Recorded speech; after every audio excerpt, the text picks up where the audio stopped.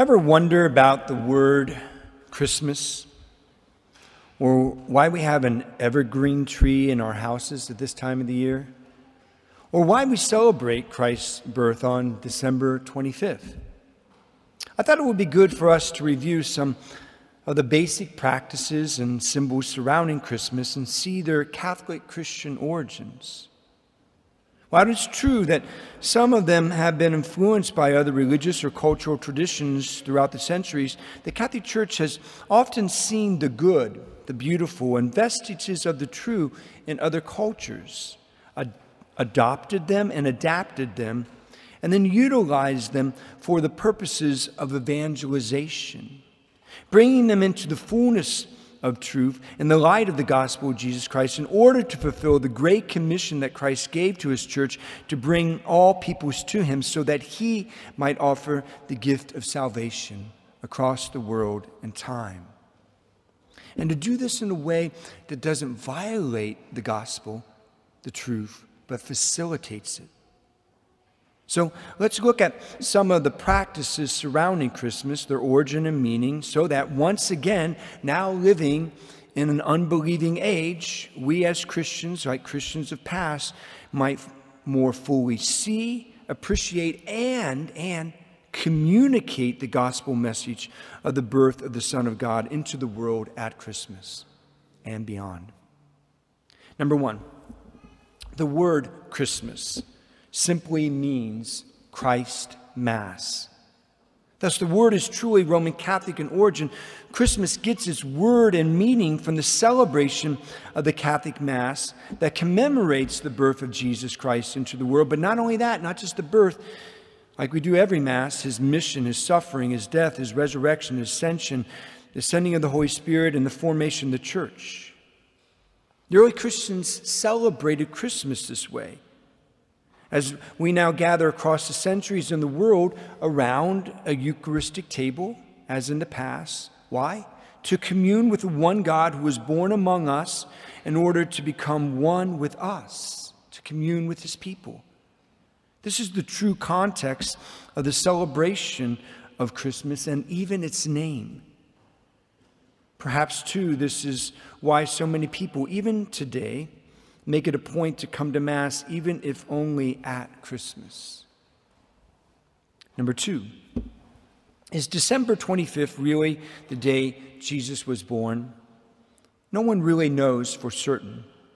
However, December 25th was chosen by the Catholic Church in Rome soon after the death and resurrection of Jesus Christ in its ongoing efforts to bring the Christian faith to a pagan civilization of the Roman Empire.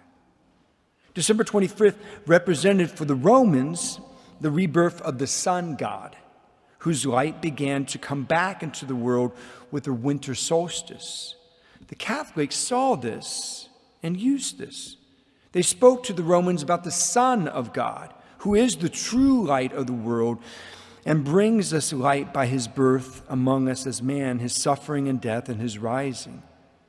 Thus, adopting and adapting this pagan feast, the Christians of that day were able to make it easier for the citizens of the Roman Empire to come to a belief in Jesus and his teachings. Furthermore, once Rome was Christianized, the Catholic Church, guided by the Holy Spirit, used the capital of the Roman Empire and its structure, its infrastructure, to spread the Christian faith to all parts of the empire. Pretty ingenious, if you ask me, and never once violating what it is that Christ taught. And isn't that what the church is doing today with the new evangelization? It's asking for new methods, new expression, and new ardor. Just like in the centuries before, when the Christians looked around them and said, what can we use here to facilitate the gospel? Number three, why is there an evergreen tree in our homes at this time of the year? The Catholics in Germany had, centuries ago, religious plays to teach the faith. One of them reenacted the story of Adam and Eve. The Garden of Eden was represented by a fir tree. a common tree in Germany at that age. This tree also symbolized then the tree of knowledge of good and evil from which Adam and Eve took a bite of its fruit. Therefore, the fir tree in this play had red apples hanging upon it. The Jews actually believed it was a fig tree in the time of the book of Genesis. Doesn't matter. The play ended with a prophecy of the coming of a Savior. So the play always took place during Advent, when we prepare for the birth of the Savior. The tree was eventually set up, then moving from the town squares into churches and eventually into homes, and became a symbol of our Savior. It represented not only paradise lost in the fall of man, but gained back again through our salvation in the birth of Jesus Christ. Then, later, the German immigrants and that wave of immigration to the United States from Europe and Eastern Europe, they brought the Christmas tree to America. Fruits, nuts, flowers, lighted candles, and sweet cookies adorn, and of course red apples, adorn the first Christmas trees. But only the strongest trees could support the weight without drooping. Thus, German glass blowers, Christians, began producing the lightweight glass balls to replace the heavier natural decorations. And it was always at first just red bulbs. This is also then how we get the Christmas tree bulbs. For the fruit of the Garden of Eden, the Christmas lights, for the light of the world, Jesus Christ at his birth, Christmas cookies, which used to be set on the branches of the tree and then ate on Christmas morning, reminding us of the sweetness of this celebration, and the star, of course, that tops the tree is symbolic of the star in the east, which led the wise man to Jesus. Number 4. Why do people give each other presents on Christmas Day? The initial tradition of gift giving finds, of course, its origins with the gifts of the wise men, the Magi, brought to Jesus. As recounted in Matthew's Gospel, on coming to the house, they saw the child with his mother, and they bowed down and worshiped him. Then they opened their treasures and presented him with gifts of gold, frankincense, and myrrh. Number 5. And what about the nativity, which simply means the birth? The nativity, the birth scene under the Christmas tree or in front of altars. The star, the manger, the swaddling clothes, the shepherds, the angels, the heavenly host, and the wise men all come from Matthew and Luke's gospel in the Bible. The practice of setting up a nativity scene, a birth scene, at Christmas time was popularized by a Catholic friar, St. Francis of Assisi, in the 13th century. Number 6, why are there oversized stockings hanging on the fireplace mantles? In the 4th century, St. Nicholas left his first gifts of gold coins in the stockings of 3 poor girls who needed the money in order to avoid being sold into slavery. The girls had hung their stockings by the fire to dry. So number 7, St. Nicholas was the original Santa Claus, yes, and he still is. A 4th century Catholic bishop who defended the divinity of Jesus Christ at the first ever ecumenical council of Nicaea, from which we get our creed, Santa Claus contributed to creating our creed. He was persecuted by the Roman Empire for his belief, and he was a very kind and generous man with a great heart in assisting the poor, underprivileged, and children.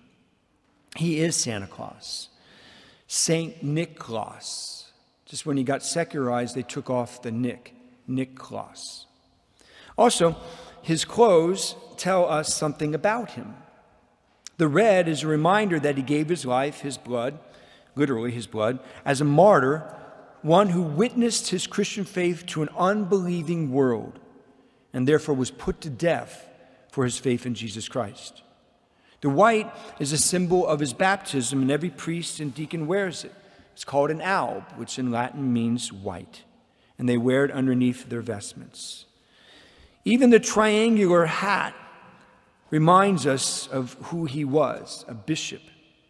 Although for centuries his red hat, like all bishops' mitres, hats, stood erect on his head, when St. Nicholas was secularized, the hat drooped and they put a fuzzy little white ball on the end of it.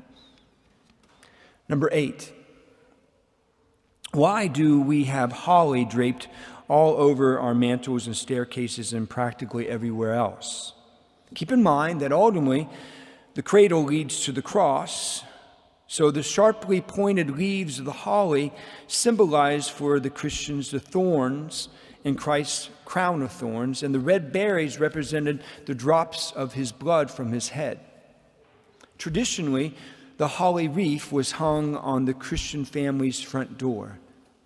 We continue to do that with holly or with Advent or Christmas wreaths. Okay, what about poinsettias? Why all the poinsettias around an altar at Christmas?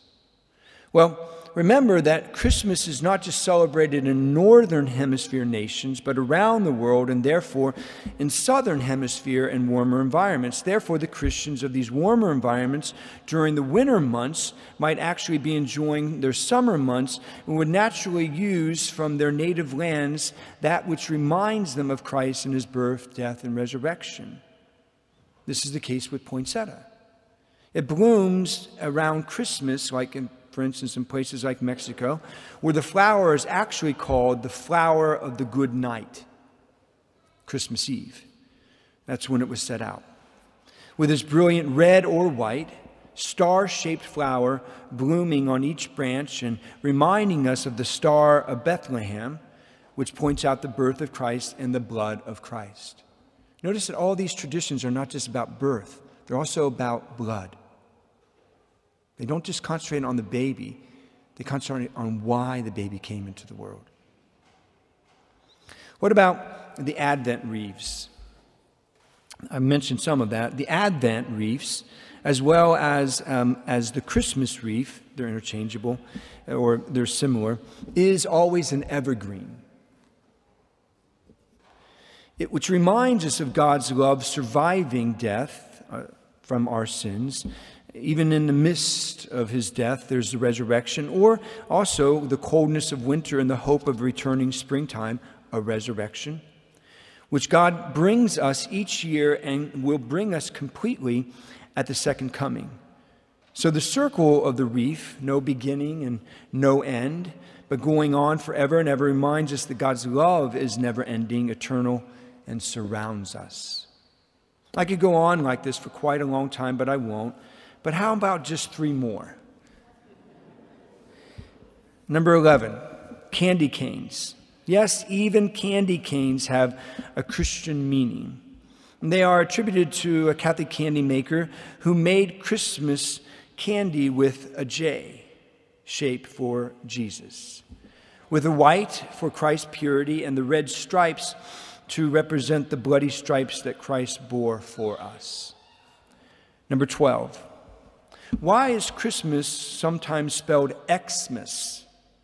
Now, many of us Christians, when we see this, we get upset and think they're trying to take Christ out of Christmas, but you would actually be wrong.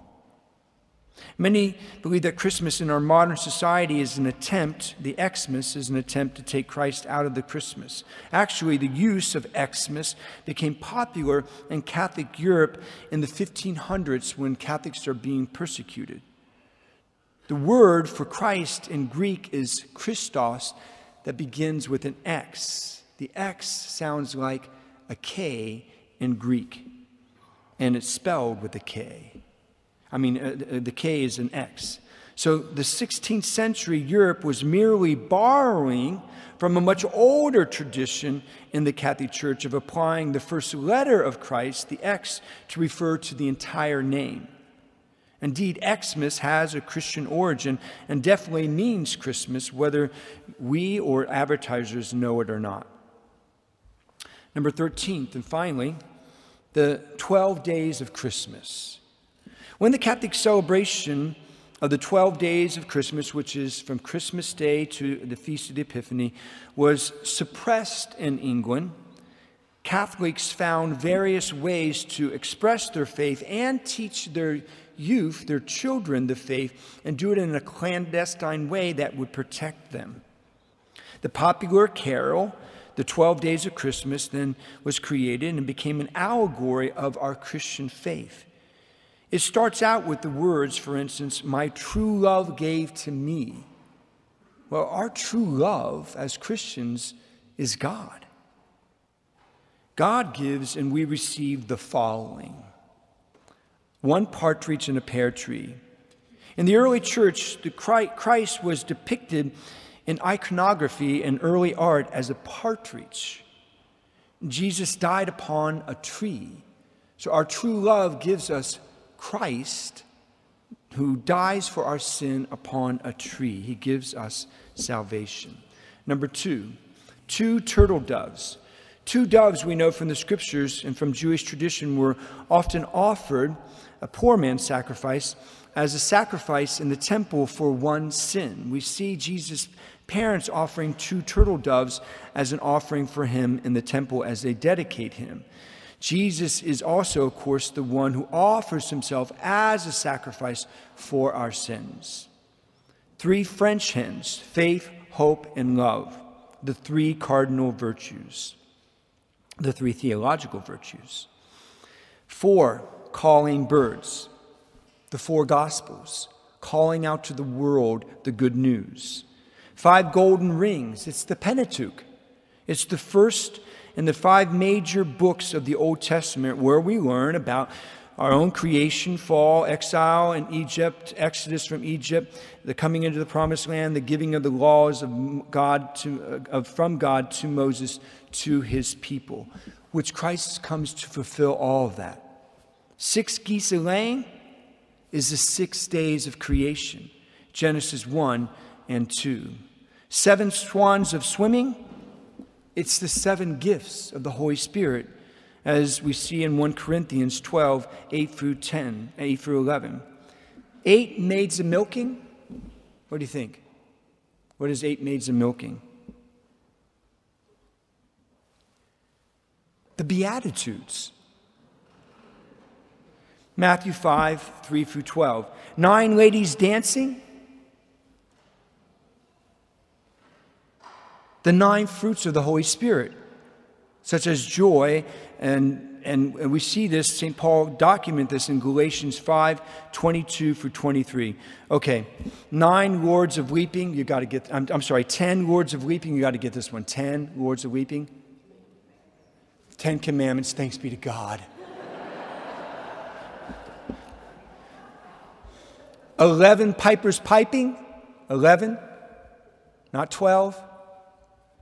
The 11 faithful apostles. And then finally, the 12 drummers drumming. You probably don't know this one. 12 drummers drumming, making noise. It's the 12 tenets of our faith as outlined in the Apostles' Creed. When you break it down, there's 12 tenets of our faith. Well, there you have it in a nutshell. Christmas is a holy Catholic Christian holiday, or should I say holy day. Even the word holiday comes to us from our Catholic Christian faith as our understanding of holy days. All that happened when it got secularized is we pronounce it differently and we spell it slightly different. Holy day, holiday. The beliefs, words, and practices behind many of our Christian Christmas symbols, customs, and traditions make for a fascinating study of history. But is that all it is to us? The most important thing about Christmas, as we consider the origin and meaning of everything surrounding this beautiful celebration, is not its history. It is what Christmas should point us to, or should I say, who Christmas should point us to. The Son of God, our Savior. When we understand as Christians today, appreciate and celebrate the Catholic Christian origins of all that we do and cherish about Christmas, then we are better able to grow in our love and our relationship with God who became man to save us.